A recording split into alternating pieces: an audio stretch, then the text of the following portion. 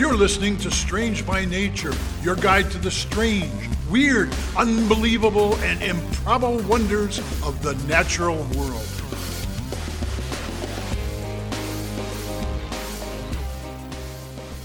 Hello, everyone. Thanks for being here today. I am Kirk Mona, and I am joined today by Rachel Ginza and Victoria Thompson. We are all professional naturalists who together have scoured the world for weird and wonderful wonders just to please your mammalian brain's desire for novelty. Isn't that nice? Let's do this.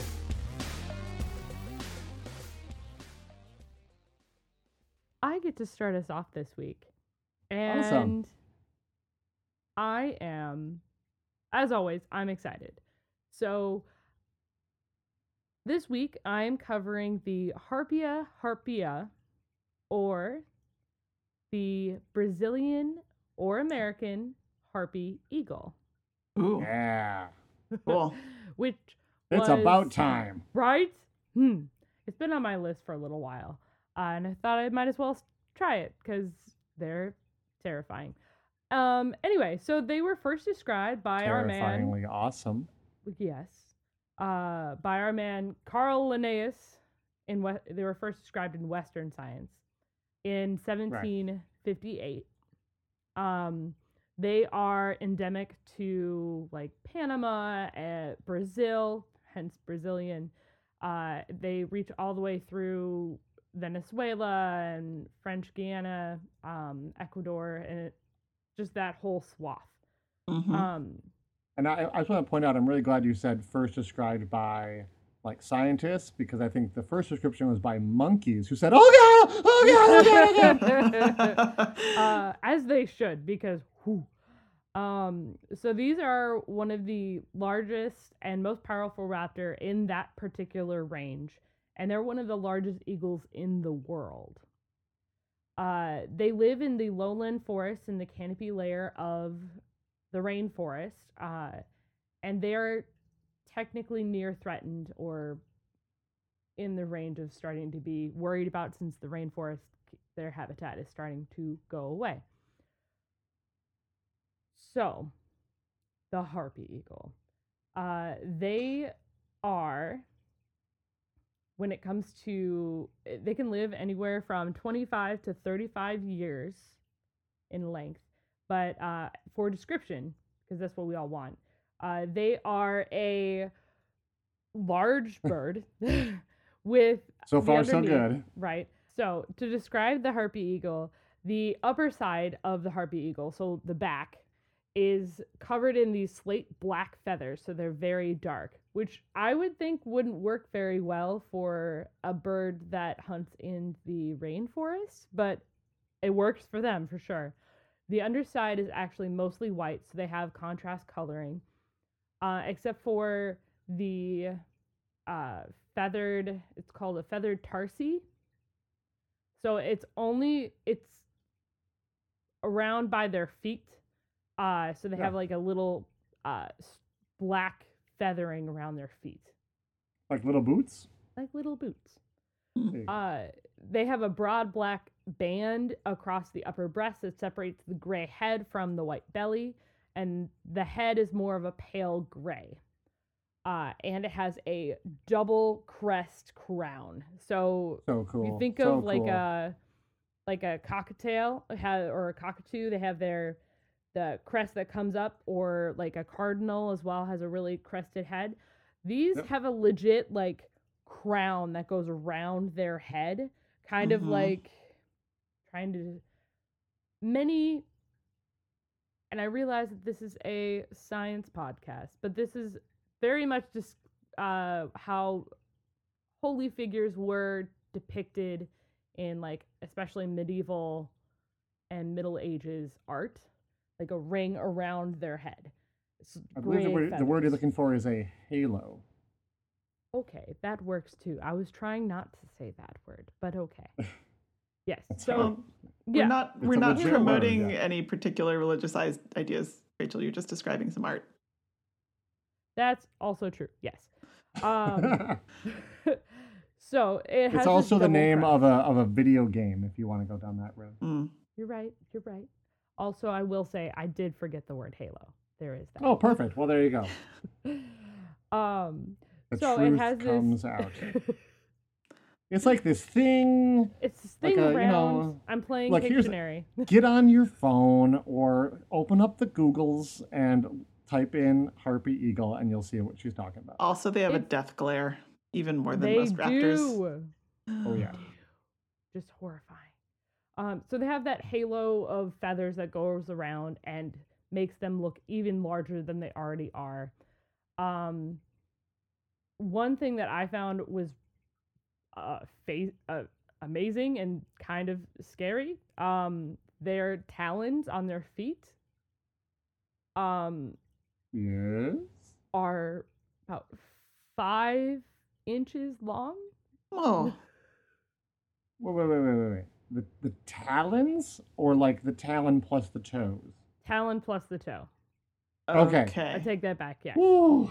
Yeah. Talon plus the Wow. toe. But Still Picture a large. 5-inch talon.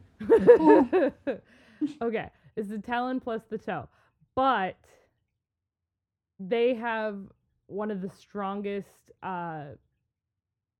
this is a little graphic way. Sorry everyone.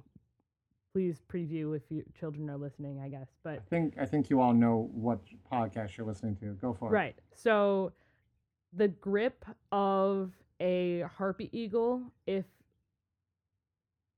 it can very easily crush and go into a skull. Like A that's human skull. a human skull, yeah. Very easily. Like it doesn't require a lot of force for that. And they know if this have enough strength because in it. Yeah. Have you tested this, Rachel? What's the? I'll never tell my secrets. No. Oh, No, they were able to measure the force of the grip of the bird, and there's enough science in how much force it takes to break bone, especially skull. Mhm. Trying to picture 5 inches. They could probably get a hold of your skull. Yeah, I will say when I started doing research, one of the like frequently asked questions about harpy eagles was, can they attack people or like fly people away or something like that? I'm Like like, the hobbits. okay. Wow. No. No. No. Yeah. And no. But the birds themselves, they are fairly large as well. They are fairly large. They are, They're very muscular looking. yeah, they're very muscular. Their body length, including like, not including their head, I suppose, is 3 to 3.5 feet. So about a meter. Their wingspan, however, is 6.5 feet. So 2 Nice. meters. Yeah. And they weigh anywhere from 9 to 20 pounds. That's a That big is bird. quite a range. Yeah, Yeah. yeah. When I was talking about their talons before, to give you a little context of the size of their talons, so the whole toe is 5.1 inches, but with the talon itself, it's the same size as a grizzly bear claw. Okay. So about 3 to 4 inches long. Most of that Wow. is the The is talon. the talon, which just scared me a little bit, is all. Yeah, and there's just lots of different things about the harpy eagle that were just fascinating, and I really wanted to talk about just the pure size of the harpy eagle. One thing that they tend to eat, they are the top of the food chain, as you could guess from just purely their size. Their main prey are tree-dwelling mammals, like Such sloths Oh. Poor little and sloths. monkeys. Yeah, there it is. Mhm. Yup. Gosh. Yeah. That's just, oh my gosh. If their prey is too large, they will just put it in Huh? the tree and peck at it and come back later for it. Oh, good. I mean, Right? makes sense. Waste not, want not. Yeah. but they will also like anything that is partially arboreal or even land mammals will be preyed upon, like porcupines, squirrels, possums, anteaters, armadillos. They'll go after kinkajous, Wait, Pikachu's? Is that what you said? No, kinkajous. Oh, I heard Pikachu's, and I was like, I didn't think those were real. They're Debatable. they're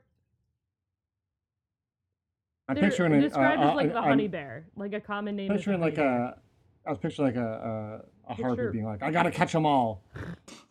Think more weasel. Gotcha. Noted. Like large weasel. They've also been seen preying upon an agouti, which is large. They've also been recorded taking domestic livestock, including chickens, lambs, goats, young pigs. They don't tend to do that just because they can have all the monkeys they want, apparently. The harpy eagle can have whatever it wants. I want a T-shirt with like a harpy eagle head on it, and it's like, I get all the monkeys I want, or something like that. Maybe later.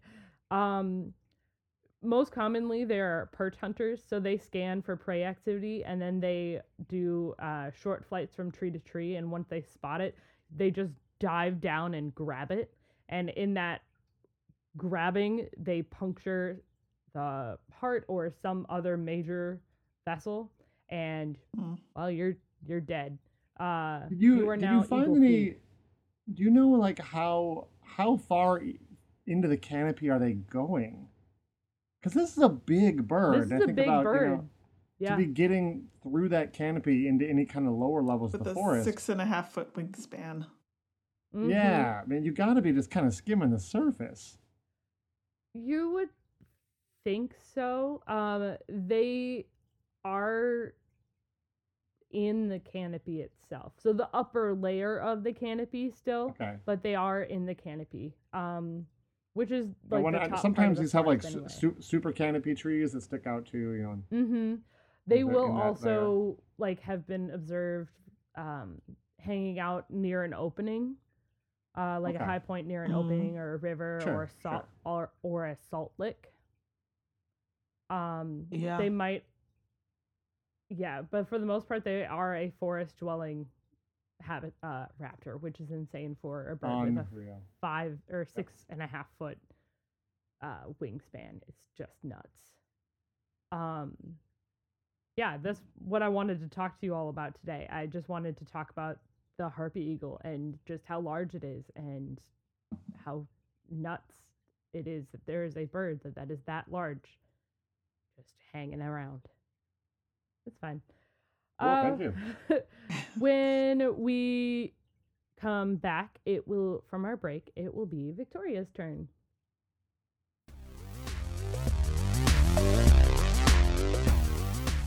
Hey everyone, Kirk here. 2021 has been a mentally tough year on a lot of us, and I sincerely hope that this show has been a positive influence in your life. This is the second to last episode of 2021, and we'd ask that if this was a positive influence on your life and made this year a little easier to get through, maybe you consider becoming a member of the Society of Strange and supporting the show over at patreon.com/strangebynature.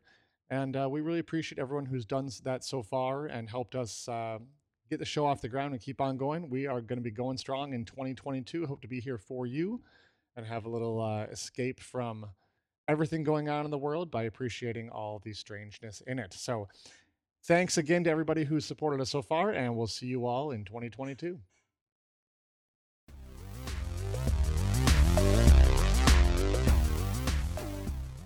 We're back. I don't know about you, but I remember as a child looking at a globe and trying to figure out what was on the exact opposite side of the world from me. FYI for Minnesota, is just somewhere in the southern Indian Ocean. Not super exciting. Nothing spectacular. No. That is something good to know as someone who tried to dig to the other side of the world as a child. Well, exactly. You may have thought as a child that if you just dug a hole that was deep enough, you could get there. And then at some point in elementary school, you learned that the interior of the Earth is a hellishly hot place of molten rock, crushing pressure, and your dreams died. Maybe a little. So I'm going to I talk only ever got like 3 feet down anyways. So. Yeah. Right? You get tired. Digging is after a hard while. work. Yep.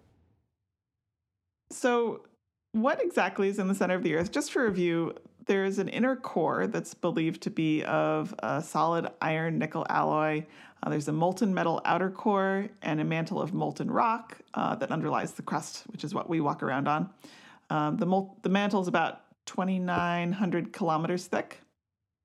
And the temperature of the inner core is believed to be about 5,430 centigrade, or about 10,000 degrees Fahrenheit, similar to the surface of the sun. So hot. Hot. Yeah.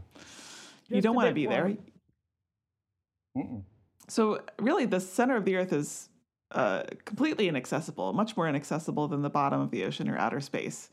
And it kind of begs the question, how did geologists know what they know about it? Yeah, how did they figure that out? Yeah, so there's data from different places. One is we get data from volcanic eruptions, which makes sense. They're bringing rock up from the mantle, upper mantle. And then there's rocks that have been found in various places that they know by different kinds of analysis are from kind of deep down. And so that can give us some information about the elemental and mineral content of the upper mantle. Geologists have had to make some more inferences about the lower part of the mantle, but it's long been theorized to have different types of minerals that exist down there due to the high pressure, because that kind of pressure just configures the atoms differently. And when minerals like that will rise in the mantle, then they change the composition. They'll still have the same elements in them, but the structure will change. Right. Another way they learn about the composition of the Earth is that when there's an earthquake, they can actually analyze the way the seismic waves kind of bounce around. And they can make I love that one. deductions about That's the fun. composition and depth of the different layers. You know? How because it travels different speeds depending on how like Depending on viscous the or composition. Yes, Yeah. exactly. Changes in Awesome. speed, changes in direction, that kind of thing. The knowledge about the composition of the center of the Earth being made of iron nickel is based on a few factors. The seismic studies, for one, the presence of the Earth's magnetic field tells us there has to be some kind of magnetic material there. And spinning metallic dynamo. indeed. And actually, iron meteorites that have fallen to Earth tell us also a lot, because it tells us it's a very common material in the solar system. Oh yeah. Right. And then there's also just sort of limitations of what the material could be based on the size and density of the Earth. It can't be something very lightweight, for example. So Right. you remember what I said about the different minerals in the lower mantle being shaped by pressure? So Yeah. there was Yeah. some very exciting news this month, which is what I'm actually talking about. All of this has just been background to now. Geologists have for the first time been able Background, to yeah. directly observe some of these minerals in a super cool way. They were actually preserved inside of a diamond. What? Yes. How? What? That's okay. amazing. I So want to know more. Yeah, do tell. So diamonds are formed in the mantle. The ones that you would buy in jewelry are mostly from around 150 to 250 kilometers deep, which is, pretty deep. But some Yeah, come it's from, just a little. some come from as deep as 800 kilometers, which is part of the lower mantle. And Oh my. basically, I mean, this is a gross simplification, and I can't claim to understand everything about diamond formation. Far from it. But basically, the pressures and heat down there crunch the carbon atoms together and form a diamond. That's pretty good. Yep. That's Crunchy carbon. More or Uh-huh. less, yeah. I mean, it Sometimes- is the crunchiest. It is the crunchiest. crack, crack, crack. You can really break your teeth on that. Uh, but sometimes, as the diamonds are forming, other bits of rock or minerals get trapped inside of it as it forms. And then impurities, if you will, yeah. Impurities, yeah. So those impurities that you try to avoid when you're buying a diamond for your sweetheart are actually very scientifically interesting. And then diamonds may eventually reach the surface as part of a rock type called a kimberlite pipe. This is a crazy process. It's never actually been observed. There hasn't been a kimberlite pipe that has erupted in human history, I guess. But basically, if there's a very deep crack in the mantle, a column of magma will force its way up to the surface extremely quickly at up to 20 meters per second, which is 45 miles per hour. And it erupts at the surface. It erupts even faster, 200 meters per second, so 450 miles per hour. Too fast. Like a little diamond geyser. Yeah. It's fine. Incredibly violent process, much faster than a normal volcanic eruption. You wouldn't want to be around when that happened. But what's left behind in the earth is this deep narrow cone-shaped structure of kimberlite rock, which may contain diamonds and other rocks from the deep mantle, like garnets and things. So as the rock comes to the surface, those special high-pressure minerals that were down in the lower mantle change form, but any inclusion that's within a diamond is preserved because it's protected by the diamond. Sure. Right. So they found this diamond in Botswana, and it came from about 660 kilometers down, which is about the boundary between the upper and lower mantle. And they were able to observe the inclusion with different like X-ray and spectrometry techniques that they give information about what elements are there, the composition of the mineral, its structure, and so forth. And they discovered this new mineral, which they called... There's a new mineral? Yeah, a new mineral. It had been theorized before, but this was the first time it had actually been observed. And they called it Dave Mowite. When I first saw this written down, I was like, how do you pronounce Davamau? No, but it's there's this apparently well-known geophysicist named Dave Mao. So they called it Dave Mowite. Dave Mowite. Yeah. Love it. Amazing. I love science. So this is not just a super cool discovery, but also by analyzing the structure of Dave Mowite, they found this potpourri selection of radioactive elements kind of worked into the crystal structure of this mineral, including uranium, potassium, radioactive potassium, and thorium. And this is important because geologists have long thought that radioactive decay in the mantle is responsible for a lot of the heat in the earth, but they had no direct proof of it before. But now they have observed these radioactive elements. Crazily enough, it is so cool. Crazily enough, the same diamond also contained a type of ice that only forms at high pressures. Hold on. I heard about this. Yeah. Yeah. They actually, I think they published on the ice a few years ago, and then just recently Real hot published. ice. Yes. It's hard to imagine ice forming at such high temperatures, but under enough pressure it can, and it has an unusual structure. And they found this. So they found this high pressure ice, and they found this other high pressure mineral, also within the same diamond, and all of this kind of helped pinpoint the depth that the diamond must have formed at. So they were able to really figure out what's going on 660 kilometers down. This is really amazing. And you know what it reminds me of the most is the way that insects and other things are preserved in amber. Completely different process, of course. I was like, yeah. I'm like, where is she going with this? Like insects? I got you though. Amber, yeah. Absolutely. Just bringing it forward into time in its little diamond shroud.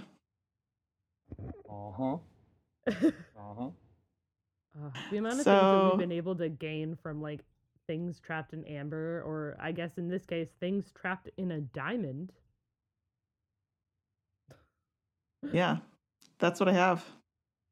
Amazing. Love it. All right, we're going to have a break. And when we come back, it'll be Kirk with our final segment. Yay! I'm so excited. Welcome back, everybody. You know, right at the end of your segment there, Victoria, you mentioned Amber, Mm-hmm. right? Where are you going with so, this? of course, you know what like immediately sprung to my mind. I think about Amber and things being preserved in Amber. Jurassic The Park. mosquito in Jurassic Park. That's right, the movie Jurassic Park. All right, so obviously, y'all are fans. It's a really fun movie, and I think actually it pretty much still holds up pretty well after all these Yeah. years. They used a lot of practical effects, not just CGI. Yeah, well, we could go into a deep dive on all that, but I think definitely we've had an evolution of our understanding of dinosaurs, and we've learned since then. But as a movie, I think it holds up pretty well. Yeah. And there's one aspect of the movie that to the average person perhaps seems kind of far-fetched, and that something is parthenogenesis. Right. No. Okay. The two of you may be familiar with this, but I know where you're going in the with mo- this. yeah, in the movie, the characters express some concern as they're like on the tour of the lab because they're breeding dinosaurs, and Life finds a they're trying way. to keep, yeah, they're trying to keep track of them, in the wild. And the scientists explain like all the dinosaurs in the park are females, so no breeding can take place. And the greatest character of the entire movie, Dr. Ian Malcolm, played by Jeff Goldblum, gives a little speech about nature not being something you can contain. And then the scientists smugly ask him if he thinks that, what do you think female dinosaurs are going to breed together? And of course, he famously says the line, no, I'm simply saying that life finds a way. Right? So it does indeed. Now, what happens in the movie is parthenogenesis, and that isn't something that was made up for the film. It's a real and very common thing, at least in some animals. It's an example of asexual reproduction. You basically have an unfertilized egg that begins to divide, and without being fertilized, it grows into an adult of the species, which is Right. pretty amazing. This happens in bees all the time. It's where all the Oh, yeah. drones Mm-hmm. come from. It also happens in certain species of frogs, and that's why in the movie they casually explain that they repaired missing bits of DNA using frog DNA. And I'm really not sure why, why you'd want to use DNA from a frog in a reptile when you have reptiles that you could use to get that DNA. Or but birds. I guess, Hollywood. hand wavy plot reasons, right? Science. Yeah. So, It's well, Hollywood. not science. It's yeah, exactly. Kurt. So we discovered that the dinosaurs are indeed having young, right? And the frog DNA is to blame. Well, not so fast. There's actually plenty of reptiles Yeah. that use parthenogenesis on their own without having any frog DNA in them. Pretty And sure there's dinosaurs are reptiles, so it's Yeah. like, that this something that could happen even without the frog DNA, right? Yeah. Komodo dragons have been observed reproducing in this way. Isn't So there? have whip. I was just gonna say, I think there's a whole species of lizards that are just female. aren't Yeah, there? probably the whiptails, Yeah. and then geckos. There's a bunch of snakes, including rattlesnakes and garter snakes that can do parthenogenesis. It's also been seen in sharks, which I think is pretty amazing. So yeah, life finds a way, right? So cool. Now, there was a story in the news this last month, though, that really blew my mind, and it involved the California condor. Did either of you Yes. see this? Yes, I saw this I story. think I did. Yeah. Amazing. So this is the species that became almost extinct, almost you could say functionally extinct. Back at least extinct in the wild, back in 1987. And so all known birds in the wild were captured and taken into a breeding program in California. And this program started with just 27 birds. That's all that was left. I think at one point the number actually, before they kind of got it all figured out, the number dipped down to maybe 22 or something like that. Like Yeah. this was very close to being an animal that was extinct. Yeah. And there was an intensive captive breeding program, and they began re-releasing them into the wild in 1991, which is pretty cool. It was a really big deal when it happened at the time, I remember. Most current numbers I could find were for 2019 that said there was 518 condors, both that's including in captivity and in the wild, which doesn't mean they're in the clear yet, but No. it's a lot better than 27. Yeah, Yeah. or 22. Now, with any captive breeding program, right, scientists keep very careful notes on which birds are producing which offspring. You Right. want to create the most genetically diverse pool moving forward, since you've had a bottleneck and there's not a lot of genetic variation to start with, so you want to maximize it and kind of figure out who's going to pair with who. Yeah. So, back when this started, they were keeping track of that, but they didn't have any like full DNA profiles for each bird. They just kept track of parentage simply by noting which male and female bird they had housed together, and then when young were born, it was pretty clear who the parents were, right? So, scientists working for the San Diego Zoo Wildlife Alliance, much more recently, were looking at these more recent genetic profiles for the birds, and they noticed something strange. I think they were working with like old samples that had been preserved from some of these birds. There was two chicks with these really memorable names, SB260 and SB517. So memorable. Not only didn't seem to have genetic information from any known male, they didn't have genetic information from any male, period. Whoa. These two birds had hatched from unfertilized eggs, That's crazy. which is so cool and amazing. Now, this, I would say that unfertilized eggs that start to develop has been seen in like captive bred animals before. It probably happens in the wild as well, but it's just, we don't document it. So, captive bred pigeons, turkeys, and chickens have all had examples in the literature where you have an unfertilized egg that starts to develop an embryo, but usually the eggs don't hatch. Or if they maybe do, like the young are really malformed and they're not going to Yeah, survive. something's wrong. Yeah. But both of these young condors did hatch out and survive. And in fact, there was no like sort of like, oh, this must be something strange with these birds. They were maybe a little different, but they were, for all intents and purpose, just condors. Sadly, That's though, amazing. yeah, they didn't live as long as we would have hoped. The lifespan of a California condor is up to 60 years. Wow. So they can Crazy. live a long time. SB260 was released to the wild short time after being born, but sadly didn't do well and died of malnutrition just 2 years later. So did not Yeah. survive very long. Okay. SB517 lived a little bit longer. It was kind of a runt though, and they ended up keeping it in captivity. And then it died of foot problems, which, as someone who works with raptors, I can Yeah. tell you, foot problems can absolutely be an issue for captive birds. You have to be really careful with that. And so that bird, SB517, died at around 8 years of age, I believe. So better than the other one, but Yeah, certainly but not still 60 not years old. great. And here's the thing, birds do die of malnutrition in the wild, right? Yeah. And birds can die from foot problems in captivity. So this wasn't particularly surprising to the people it was a bummer, but it wasn't like cause for like, oh, something mysterious is going on here. These things happen with birds. And so we actually can't say for certain that these birds died because of their genetic anomaly, but I think it's probably considered to be the most likely reason that there was, you had sort of almost like an inbreeding situation. You just didn't have Yeah. enough diversity within those genes to make up for any problems that had cropped up. Yeah, maybe you had more you had more of a chance to have foot problems or Absolutely. things like that. Yeah. Or inability to digest food properly, things like Yeah. that. Yeah. Or as we know, even things like eyesight and sense of smell and things like that can also affect your ability to find food. So there could have been any number of things wrong with that bird. Now, unfortunately, at the time, because their strange parentage had not been figured out when they were born, there were not a lot of like studies on them.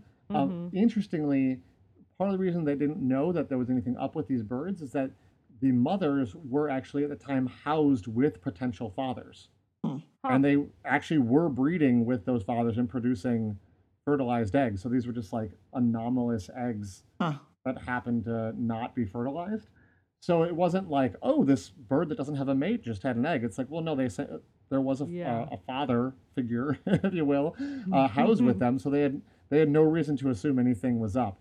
So the bummer of that is that absolutely no studies were done on them because they seem just like maybe not the best. Maybe not the best examples of condors because they were kind of runty and stuff like that. But there wasn't any reason to think that they were particularly special.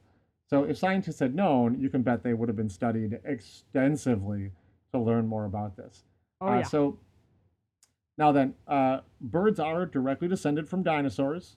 So you really can even properly say that birds are dinosaurs. So we finally have an example in real life, in the real world, where that we can see with our eyes when it comes to breeding dinosaurs, that nature or life finds a way. Oh man, somebody should tell Jeff Goldblum. Life does find a way. I'm sure people have forwarded this on to him. No doubt. Oh yeah. Twitter. Well, that's what I have. I mean, I gotta go watch some Jurassic Park or hunt down one of the Jurassic Park pinball machines and go play that to get my Jurassic Park fix now. That was one of the few movies that I actually saw in the theater on opening night. It was a trip. Nice. Very nice. Well, thanks for coming by, and thanks to everybody, and we'll see you again next week. Yeah. Thanks, everyone. See you next week. Bye-bye. Bye. Thanks, everyone, for listening to today's show. Be sure to subscribe. New episodes drop every Wednesday, and we love sharing this strange world with all of our listeners. If you would be so kind as to leave us a 5-star review, that would be great. It lets other lovers of the strange discover the show. You can reach out to us on social media by searching for Strange by Nature Podcast on Twitter, Facebook, and Instagram. You can send us an email as well. Our address is contact@strangebynaturepodcast.com. If you want more information about the show, you can also check out our website, which is strangebynaturepodcast.com. Until next week, get outside, stay curious, and embrace the strange.